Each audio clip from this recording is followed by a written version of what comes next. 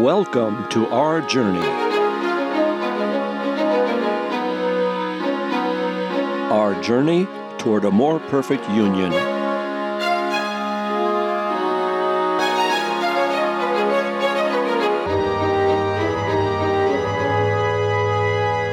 Our more perfect union is an experiment, a grand experiment in something we all cherish, democracy. Welcome to our Radio Roundtable with higher education consultant Dr. Michael Walker-Jones, Harvard's Executive Director for Health and Human Rights, Dr. Natalie Alinos, and from Beacon Hill, Representative Jeff Roy, as we the people celebrate the journey of America toward a more perfect union.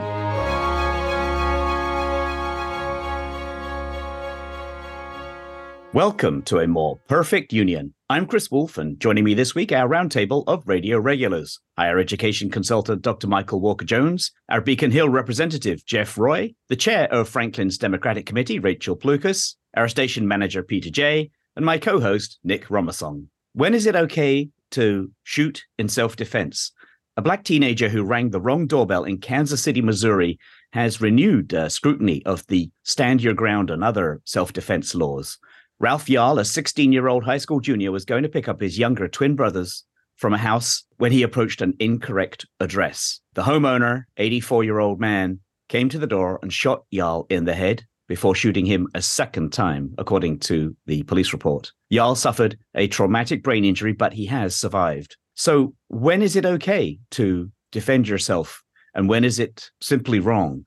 The man has surrendered and has now been charged after some question about whether there was any offense at all. But where does that leave us? Yeah, let me jump in because that's just the tip of the iceberg, Chris. We have 6 people who were killed in Nashville, Tennessee by a gunman who went into the school with an assault-style weapon. We have a couple who went down a road because they were lost. And as I've done many times, hundreds of times probably in my lifetime, went in their driveway to turn around and found themselves assaulted and one of the passengers of the car killed by a person who came out and fired at them. We have an incident where cheerleaders in Texas were at a grocery store. One of them got into the wrong car, immediately recognized that there was someone in the car. Oh, this is not my car. Got out, got into her car with her friend, and the person came over and didn't say anything. They were apologetic. And, oh, hey. And as soon as they started to talk, the guy reached into something, whether it's his waist or a holster, and started shooting and shot them both. It's not just a matter of when is it okay to defend yourself. All of this within a 2-week period we're talking about, and more.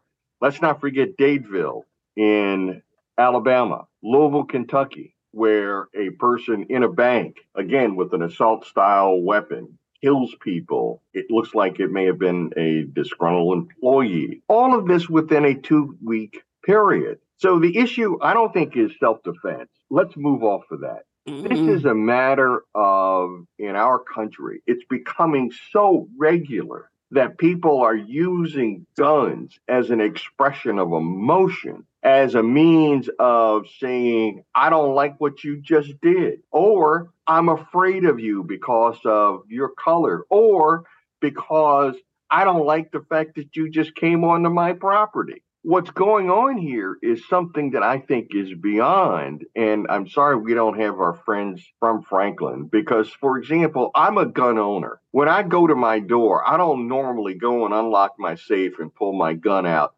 and go to the door ready to shoot. That, to me, is not necessarily normal behavior. But yet, in some places, and with some people in their emotional state, that is their reaction. So the question becomes, how do we deal with this?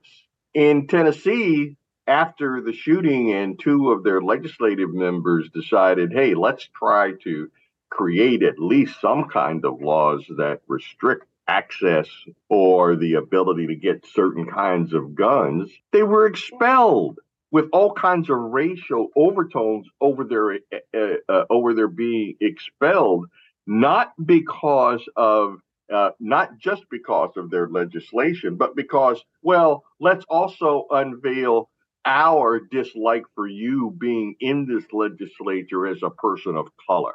So let me throw this out to all of my friends and colleagues here. Folks, this is not just about guns. And I'd really like for us to talk about what is going on here and why is it that in this country where we have an overproliferation of guns in our entire country, that now it looks like it's becoming okay to use a gun as an expression of emotion, where it used to be something as simple as yelling or cursing, but not anymore. Well, Mike, you bring up some absolutely great points, and I just want to start by talking about the expulsion of the members from the legislature in Tennessee.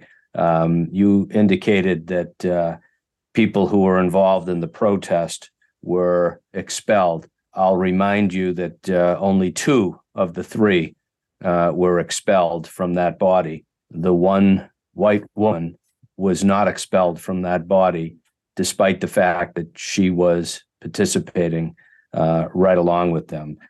That's a problem. The other problem is a legislative body expelling members who were elected and duly elected to serve as the representatives of particular communities were expelled because they engaged in a First Amendment protected thing called speech.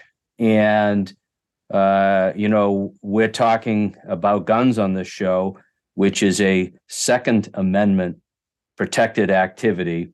And people will go to incredible lengths to protect that right under the First Amendment. But we saw when someone was engaged in free speech to call into question something involving another amendment and involving illegal activity and involving death and mayhem and destruction of human life, they are expelled for exercising their First Amendment right because somebody felt threatened about a Second Amendment right.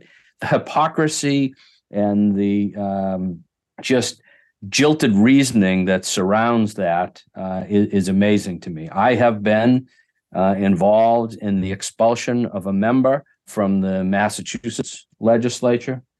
Was not an easy thing to do, but we did have a trial in our body, and the person was expelled because they had been convicted of a crime that caused them to be incarcerated, so they could not do their job as a representative in the Great and General Court because they simply could not participate in anything because they were in jail and they committed a crime. And I thought that, expelling that member, I was disappointed that member did not take it upon himself to resign. But your duty calls to expel a member in those circumstances.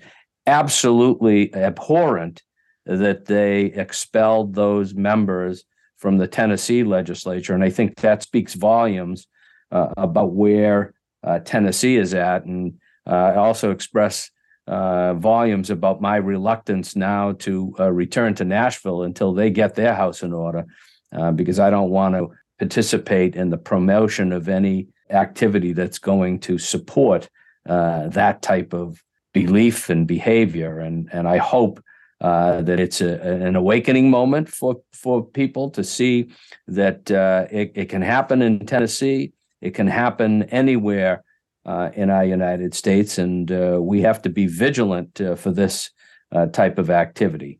Back to the gun piece, I am so proud to be part of the Massachusetts legislature who takes this issue very seriously. We have strong background check laws. We have an assault weapons ban here in Massachusetts, and we have probably the most stringent rules and regulations and laws on gun safety. That's not to say that we're never going to see an event like this, but people in Massachusetts can feel very safe walking around. And our Congressman, Jake Auchincloss, did an op-ed piece in today's Globe that speaks both to how well Massachusetts has done on the topic of gun safety, but it also speaks to the indoctrination of youth and their participation in these websites that promote hatred and discord among typically young white males. And he's asserting that we ought to do something about that. So I'll get off my soapbox now. Michael, you engaged my thinking, and I appreciate that. And I hope we can now go around and see how others feel. And just a quick aside, the two Justins, Pierce and Jones out of Tennessee, are using Massachusetts as a model for their legislation, as a matter of fact. And they've been very open and I think very demonstrative about the fact that they also believe that the Massachusetts laws are exemplary and ought to be proliferated across the country more. But I just wanted to throw that in terms of what's going on in Tennessee. I wanted to just touch on one quick point. And again, not a gun point, but in terms of specifically the Ralph Yarl case. That young man was brutal and just ugly thing. And when you look at the picture of the 84-year-old man, 82, 84, whatever he is, there's a tendency, particularly when you're close to that age yourself and white, to think, well, I wouldn't know anything about that, with all due respect. I'll let you know in a century or two. Oh, jeez. Yeah. Thank you very much. If you had left the white off, I am very much in resemblance of that particular remark. Yes. But my initial response was, part of initial response was, he's fearful. He's home alone. He's fearful. He's an older man, perhaps fears physically from anybody. But at the same time, you get a gun, you stand there at your door and just start shooting. That has nothing to do with being elderly or fearful. It has to do with an ingrained sense of, I don't know if you would call it entitlement, if you would call it fear. Sure, he was expressing some fear, but there's his ex-wife, who had left him years ago, has come out and said that this was a very violent, angry man. So it's something where there needs to be some attempt to assess gun ownership more reasonably and more stringently. I don't know how you would necessarily, ask somebody, does this make you mad, and then watch their reaction. But it's something that we need to look at much more closely, is who's getting a license and who's allowed to hold a gun. I think there's a larger issue here also to consider. We have become, post-COVID, a hyper-reactive society. And I really want to underscore that hyper-reactiveness. Mm-hmm. There's a lot of anger, hurt, pain out there. People are walking around with frustration, and that has to find its way out somewhere. I mean, years ago, it was, hey, you kids, get off my lawn. And that was the end of it. Mm. And now it's, shoot first and ask questions later. It's mind-boggling. And that emotions running as high as they are to create what has become a hair-trigger society. All of these itchy trigger fingers out there looking to express their hate, anger, their hurt, all of it speaks to a larger societal problem. We are not over the after effects of COVID, and this is one of them. That's part of it. I'm not going to say it's the whole thing, but I think it is certainly part of it. I mean, you could walk up to somebody and say, "Good morning, how are you?" And they would say, "What do you mean by that?" It's as though everybody has a chip on their shoulder, and they're just ready to take on the world because they're angry about something. There's just a lot of misplaced anger out there, anger that has no place to go, and that's the really sad commentary here. That if there's anything that we need to mitigate, it's that, and I'm not sure that I have an answer for a problem that's that large. Rachel, can you give us some insight? I mean, you're a teacher. You're working with children every day. Can you give us some insight into what this might be doing to them, what the response is, what you feel is a reasonable way to explain this to children, if there is a reasonable way to explain it to children? Well, thanks for keeping the question easy. And yes, I know. It helps what I was thinking while you guys were talking a little bit, actually, which is something that has gone into the pro-gun chants and rants, right? The guns don't kill people, people kill people. That quote to me has always been tough to reason with, because it's like, yeah, it does. That's what we're talking about right now. We're talking about people. And with the young folks in schools, I think right now something that I get to experience a lot of not in Franklin here, but I know that those guys have a similar experience where the officers from the town, their ability to kind of like be there in a welcome and wonderful and friendly way has been a cool thing to see, that kind of ramped up during the pandemic. There was more of that kind of presence there, more dogs hanging around and saying hello, giving the kids someone that's what we need to see more of. Pandemic helped with that. But I don't know, Pete, when we got started in this conversation, I was saying to Pete that I'm here more to listen. This to me has always just been I can't understand it. I can't understand this desire and this person, not this gun that would kill someone, this person that would, and make it part of them while they're starting an interaction and a conversation with another human being. Having with you while you start the conversation just seems, I don't get it. And I think that we're all nonplussed by these recent events, because classically we've been dealing with mass shootings where people have gone in with deliberation to create mayhem in schools, malls, public places, churches. And so we've had that one model of all the bad stuff about guns. Now, suddenly in these last 2 weeks, we have a new model. We have this hyper-vigilant, hyper-reactive citizens shooting first, asking questions later. This notion that, well, I have a gun and I can use it. Okay. So this definitely brings a new slant on what constitutes gun safety legislation, and it gets us into a discussion of, what I find interesting also, and this is just a statistic I'll throw out there.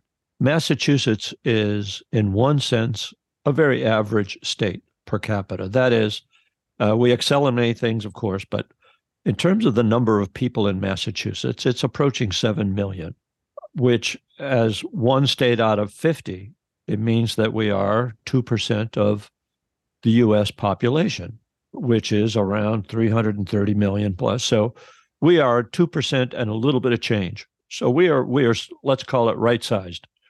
Now, if in fact we are average, when you look at the statistics of where gun violence takes place, you have to understand, you have to believe, you have to come to the conclusion that the laws we have on the books in Massachusetts regarding gun safety, and maybe even our general outlook on life as a relatively blue state, is having a positive effect. That is, I'm not saying we're impervious. I'm not saying that it can't happen here. But when you look at the distribution, we need to take a closer look at what are we doing well, and if other states like Tennessee believe they can follow our lead, how do we amplify that? How do we make that a nationwide prerogative? And Pete, and obviously not everybody's going to be receptive.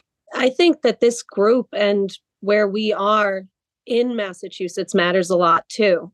Franklin, and the recent achievements of the police department. And I wish we had somebody here to share from the police department, but Franklin is a model for so many other places that, I don't know. Let's get them in. We want to hear from them.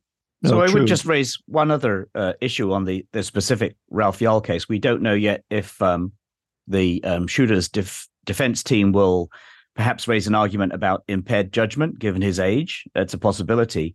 But that would raise the question of, like, how does one's entitlement to own and carry guns change as one ages and one's judgment does become impaired? If you can't drive after a certain age, what it would seem logical, therefore, that there would be some kind of restrictions on gun ownership as age advances. But I don't know. I don't have the information. Can anyone fill me in there?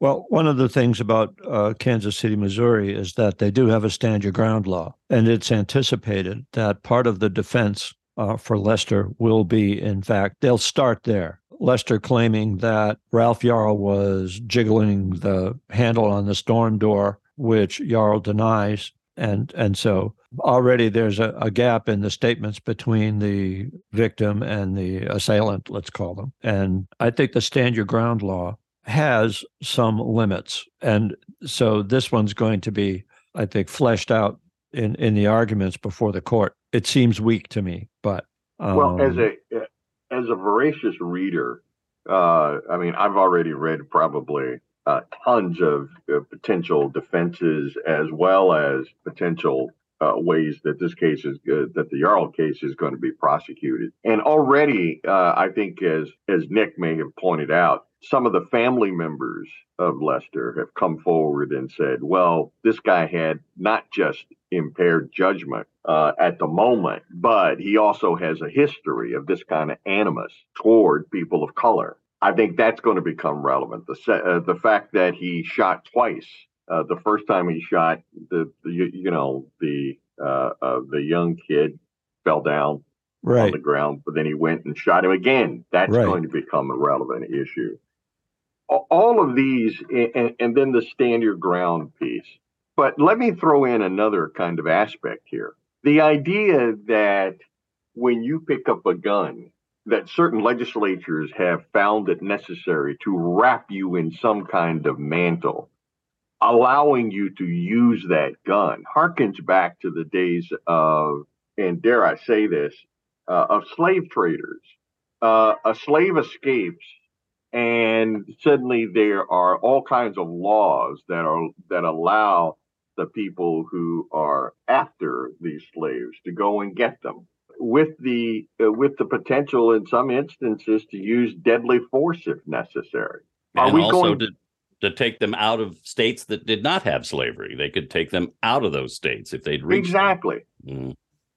And recently we're moving more and more to states trying to sort of indicate that we will protect you or we will take away your rights. I mean, not that I'm trying to build a relationship between the use of guns and women's rights to health care, but suddenly the state says, oh, guess what? You have to stay in this state. And if you leave this state in order to get health care, whether it's an abortion or whether it's some kind of attention for an anomaly or a miscarriage, we're going to follow you. And then we're going to drag you back to this state and then prosecute anybody who helped you along the way. Doesn't that feed into this same idea, this same mentality that I, as a human being in this country, can do basically anything I want, either to a person with, with my gun, or I can keep women in cages and dictate to them what's going on? I think this attitude that we're permeating here is dangerous. And the last few weeks have just sort of pointed to me that, this is not just about guns. This is an attitudinal piece. And it's unfortunate that one particular, there are people who are being weaponized by some of our news outlets. I mean, come on, let's face it. When a news outlet can lie to the people, I mean, absolutely proven that they can lie to the people who are watching their media, doesn't that bring up some kind of danger signals? Well, let's go all the way back to Pizzagate. Yeah, exactly. Yep. Here's a person who thinks that these kids are in a basement in a building that doesn't have a basement, and he goes in with a gun. I'm going to free these kids. Well, in the course of my BBC career, obviously, I worked a lot with academics and intelligence people who were studying terrorism, and they would the phrase you're looking for, I think you're reaching for, Dr. Mike, is radicalized. That in these kids, usually kids, finding themselves, imagining themselves a sense of self-worth by doing something violent against an imaginary grievance. Right. And, you see it all the time in terrorism around the world. And it doesn't mean that they then have to be recruited into an organization. The phenomenon that the scholars talk about is stochastic terrorism, where you incite in the mind of the individual that they can make a difference if they take action on their own, of usually of a violent nature. It's the kids, sadly, when they're interviewed, once they've become like adults, regret and are ashamed of what they've done. And, but it's because usually they're angry young men. They're kind of channeled into doing these kinds of things. Now, the older generation, that's a whole different kettle of fish. They're just, anger seems to be being stoked all the time. And as you say, give that anger firepower, and the results seem to be inevitable. I mean, it's like common sense. Anywhere else in the world, people are shaking their heads at the inability of this country to tackle the problem on a comprehensive scale. I mean, I've already had people in the UK tell me in the last year or so they're not going to schedule a trip to the United States because they're not worried about getting shot. Yeah. So we live here and we think we know the risks are manageable, but outsiders are starting to think, oh, what the hell is going on there? I mean, I remember when the particularly in Florida, the carjackings, because you could ID a rental car and they knew it was somebody from out of the area at the very least. And of course, foreigners were heavily targeted, and that just became brutal. And that was just an opportunistic criminal enterprise. I mean, it's not the same things we're talking about here, but with the older generation, it's fear. It's a lot of fear that I find among my peers, and it's just a bewilderment about where we are, where we've been. And I think Pete was right. A lot of it is COVID after effect. And the only way I can think to address that is for everyone to stay engaged, old and young. Stay engaged. Step away from the internet. Step away from the games. I'm not going to blame everything on violent games. We used to play cops and robbers, cowboys and Indians, Civil War, the whole thing. And step away from social media. Yeah, exactly. I think that was an engage and a disengage at the same time. Mm-hmm. That was the point of Congressman Auchincloss's op-ed in today's Globe. I would recommend folks reading it and talking about immaturity and hate brewing online. But I did want to, first of all, I do say, Chris, if your friends want to come to the United States, have them come to Massachusetts. I know they're afraid of the last time that people brandished his guns against the British.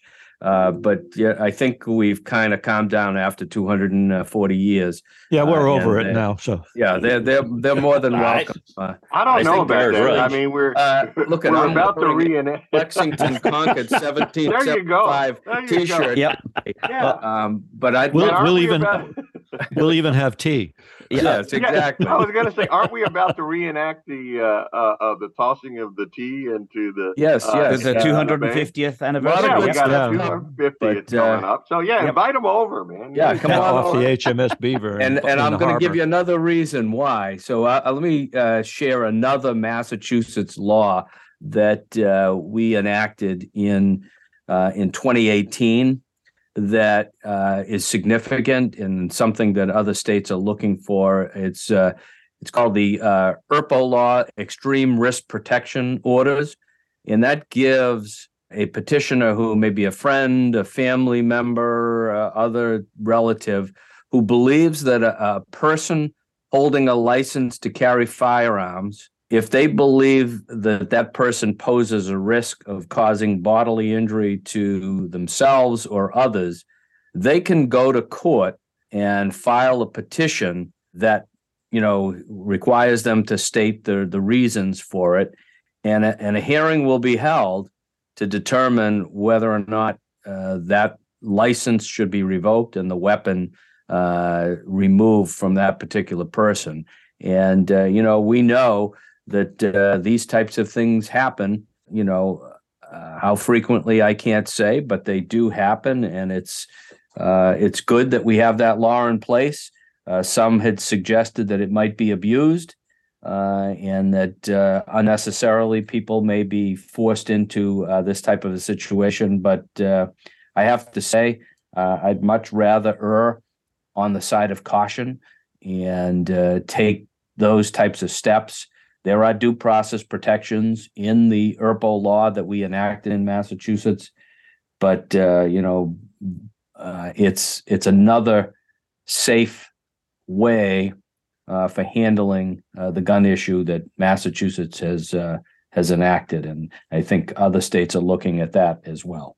Rachel, you wanted to weigh in on this? Yes, thank you. I had a question for Jeff that relates just to this, which is a different precedent that I wasn't aware of until it was unfortunately part of my life, which is the folks with a history of domestic violence being able to own firearms and do. That was surprising to me, honestly, when I found that out. It was obviously relieving, and it was disturbing for me to think oh, wow, this is one of those situations where even this person's right to carry firearms is infringed. So what is that law, Jeff? What can that do to help advance further it? Well, it's similar to what we did in ERPO. ERPO is any family member for any, in any circumstance can petition the court. In the domestic violence situation, typically there is some sort of court proceeding that has already taken place, that being one of the people in a relationship may have sought a restraining order in a district court, or if there's a probate proceeding and it's a divorce proceeding, there's an action pending. And if there are threats of harm under the law that existed even before ERPO, the court can order that the weapons be removed from that person and the license to carry revoked. It's a very volatile, emotional situation when two partners split up, and the last thing you need is a weapon in the hands of somebody who's really at their emotional breaking point. So that law has been in effect for a long time, and I'm glad we have it in effect here. Chris, you've got something like that back home, an ASBO. Does that work basically the same way, the antisocial behavior ordinance? That's come in since I left, and so I only have a partial understanding of what that is. But there's constant stories in the media of those being abused, though, for people who are, just enjoying life, maybe slapped on an ASBO on them, and then they're not allowed to, be out in certain areas at certain times and that kind of thing. So it's you got to remember there really isn't a constitution in the United Kingdom. There really isn't any fundamental laws protecting anything. So the government can at will pretty much decide anything still. So somewhat willy-nilly, which is yes, there's custom and practice and established precedents and some laws protecting some things, but yes, it's they can get away with I don't say murder, but they can get it's a unicameral system, very different to our perfect union, where the executive is supreme. So tough one to compare to, really. I think the ERPO law that you were just talking about, Jeff, sort of shines a light a little bit on what happened in New York, in Hebron, New York, where Kalin and friends were trying to just turn around in what was for them the wrong driveway. And, Kalin Gillis ended up, getting killed because of, again, this hyper-reactive response from Murphy, the homeowner. And, he just came out literally guns blazing just because somebody happened to be on the property. And so, who sits there with a firearm by the window watching everything that's happening in their quiet little town? It's just, like you say, this level of vigilance, it's just unnatural. I don't know, just seems to me anyway. Exactly. And it's a distortion of someone's reality. That's what it is. There is something there that has taken these people and moved them off the mainstream. I'm not going to say they're deranged. I'm just going to say they are dealing with a distortion of what's going on. And again, there's no stand your ground law in New York. The Sheriff Murphy, who pointed that out, says there was no reason for Mr. Monahan to feel threatened whatsoever. Because people never got out of the car pulled into the driveway, said, oh, wrong place, turned around, started to leave, and he started blasting away. That's not going to be an easy defense. And one of the points I wanted to bring up today around this is that I don't think that our laws have kept up with the proliferation of the use of weapons. And here's what I mean by that. Gentleman comes running out of his house, guns ablazing. A young woman is killed. Her life is ended. Her family now is without a daughter, brothers without a sister, her boyfriend without a friend or a companion. Killed. So I'm not sure that if this person goes to trial and is found guilty, that there ought to be an add-on here, which was an unprovoked use of a weapon in a situation that did not call for it. The stand your ground laws, okay, that's a defense. And again, one of the things you learn in the law is that it's not, this is not a protection, it's a defense. And you have to then, there are elements then to try to prove that you were justified in this defense. And I would propose that if you fail to show that you were in the right circumstances and you had to be threatened, you had to demonstrably be threatened, that your defense now is inadequate, that there ought to be an add-on for your use of that weapon if it ends in either a maiming or a death of the individual. Because right now, people feel in some instances, especially around stand your ground laws, they feel as though they're wrapped in this mantle of protection, okay, that it's an offensive piece. In other words, I'm justified. Right. So that they don't, most of us don't realize that first you get charged and now you use that stand your ground as a defense. And I would propose to you that, again, with the proliferation of guns, folks, the attitude of our citizens is changing, whether it's due to COVID, whether it's due to radicalization. People are, and thank you very much, because you're absolutely right, Nick, when you were talking about and Chris, with the right terminology. It all comes down to, at the end of the day, though, the individual being weaponized. Yes. So what do you think? I mean, Massachusetts, I think, has a great sort of entry into gun ownership, training, an application, a waiting period, a limitation on the types of guns you can own. All of those, I think, up in the front end are good things. And you're right, Jeff, that at some point in time, we may not escape having these kinds of atrocities in Massachusetts, but at least we're prepared. We have our red flag laws in place, too. Mm-hmm. But at the same time, this proliferation of this attitude is what's bothering me. And some of the other ancillary things that it's bringing out, the racism, the idea that youth, I mean, in Dadeville, we're talking teenagers now. Of course, this is Alabama, where the proliferation of guns is a very celebrated kind of thing.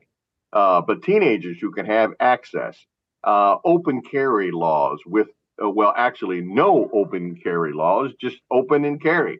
You know, I could walk down, put my holster on, and just walk down the street in Alabama. However, I must admit that in our state house buildings, you are not allowed to bring weapons in. And that seems like the height of hypocrisy to me, that if the legislature is going to pass laws to allow people to open carry, well, how come I can't open carry inside the Capitol building? There's another element here, too, that I think we need to discuss. And it is, there's the law. There is whatever precision within the law that we can muster with our own imperfect language. And in terms of perfecting the law and perfecting contracts and so on, with the language tools we have, lawyers bend over backwards to do that. And so wringing the ambiguity out of any law is a real challenge. And people take these laws and they feel perfectly comfortable with interpreting them in whatever way they wish, at their convenience. What fits my life, that's how the law fits me, even though at the end of the day, it doesn't even remotely resemble the intent of the law. Stand your ground, I think, is a great example of that. So what do? The stand your ground law has to have a clear explanation. Now, any of us who have been on a jury, who have served jury duty, when we go there and we sign in and we are selected for the day, and what they do is they run a short film that says, this is your responsibility as a juror, and this is what it is not. And this is how a jury works. And they actually take some pains to train the jury on the spot with respect to the nature of their deliberations. So they go in prepared to listen to the arguments on both sides and then to deliberate with some degree of insight and wisdom. The judge will add other comments. And I've heard judges speak with the greatest eloquence, moving eloquence, with respect to what a jury does. And it's one of the things that I actually take as a positive about jury duty. Now, that said, how do we replicate that sort of preparatory wisdom and apply it to things like the Stand Your Ground law, IRPA, all of these things that are out there to enable people and guide people in the proper use of weapons in the proper and rare circumstances? But as long as people are simply allowed to make these massive presumptions about what they can and can't do with guns, adding on top of that the degree of emotion that they bring to it, where, the brain is literally short-circuited and all reason comes to a stop and they just react. It's endemic. And I don't have offhand the tools to address it. But it also speaks to, what happened in Texas, where the man shot and wounded cheerleaders just because somebody got in the car. Now, if a 20-year-old cheerleader happened to jump in my car, I think my reaction would be very different. But I would urge you to get counsel if that happened. Yeah. And this is a family show. Whose family, though? Frank Sinatra's, perhaps? Well, it's really unfortunate. The girl just hopped in the car thinking it was hers because there was somebody in the passenger seat. But then what he did after that was he pursued her. She got out, she apologized, she got in the friend's car, and he came at her. And what was that anger about? There was certainly no stand your ground issue there. There was certainly nothing there. It is even more egregious than the other two cases that we talked about. On face value, to be fair, we don't know if there's any kind of counter arguments as will be presented at trial, presumably. But yes, on the face of it, yes. It was striking to me. And I have to believe that there has to be something more with respect to the responsibility of gun ownership and examples of circumstances when and where, given the laws in your state, reactions are appropriate, what they are and what they are not, particularly in stand your ground states. That really needs to be clarified, because the way people are interpreting it, or even if they believe it's in their state when it's not, that they've got some divine right, there's got to be some way to dispel some of these really strange notions that people walk around with. It's like, I think Dr. Mike was onto something. There's been some kind of culture shift where there seems to have been in some sectors, I hope it's not, universal, a basic loss of respect for human life. Like, and somewhere along the line in the last 50 years, it's become okay to just end people for whatever petty reasons might be in your mind. And I like to think that's not a universal human trait.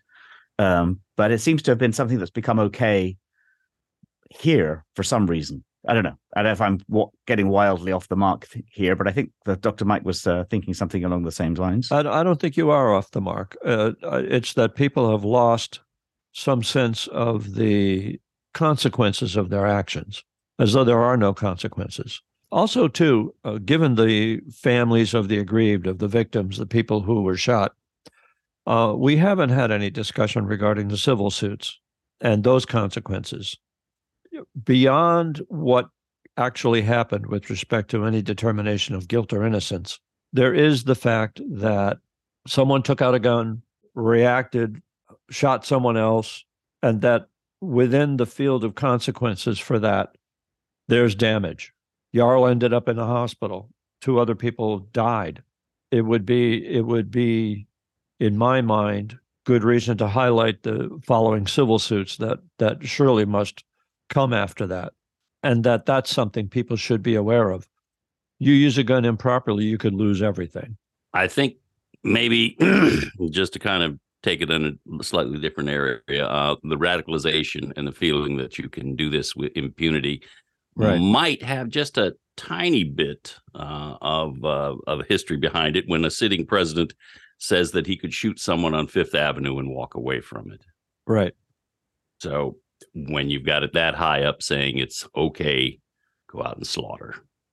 Well, remember just how shocking that statement was when it first was made? Oh, I still find it shocking. I hope I find it shocking for every minute of every day of my life. Right. The rest of my life. I think that's the transformation in some parts of the society that we're seeing, unfortunately. Right. Then there was also the other case, the 6-year-old who took a gun to school and shot his teacher a few weeks back. There was follow-up information with respect to the mother who had not secured the weapon properly. And there's got to be some accountability with respect to minors who find their way to get a hold of guns. Well, we're seeing that. What is it? Michigan or Wisconsin? The kid that their parents gifted him a gun. He takes it to school. They're aware, and they say, I'm not mad at you because you did it, but because you got caught. But they are being they are being prosecuted. So that's what I would follow as see how that work plays out. And then there's the Kyle Rittenhouse case, of course, as well. Yeah, his mother definitely should have been brought to task for that. All right. On that note, well, I was just going to say, I do recall the mother involved in the Newtown school shooting, who ended up losing her own life. Yeah. But you have to wonder what was going on in that home in the days before that. But and Pete, I think you captured it correct. And on that note, yes. And on that note, it's time for me to say another more perfect hour has flown by, and we have to say goodbye until next week. If you would like to weigh in, if you would like to weigh in on our discussions, we'd love to hear from you. You can email us at info@franklin.tv. That's INFO @franklin.tv. If you enjoyed our discussion, please let us know. If you disagree, all the more reason to let us know. You can also share or listen to this program or any of our past episodes anytime. Our podcasts are available online. Just visit our website, wfpr.fm. For Rachel Plukas, Dr. Michael Walker-Jones, Jeff Roy, our station manager Peter J., and my co-host Nick Remersong, I'm Chris Wolfe. Thanks for listening and joining our shared journey toward a more perfect union.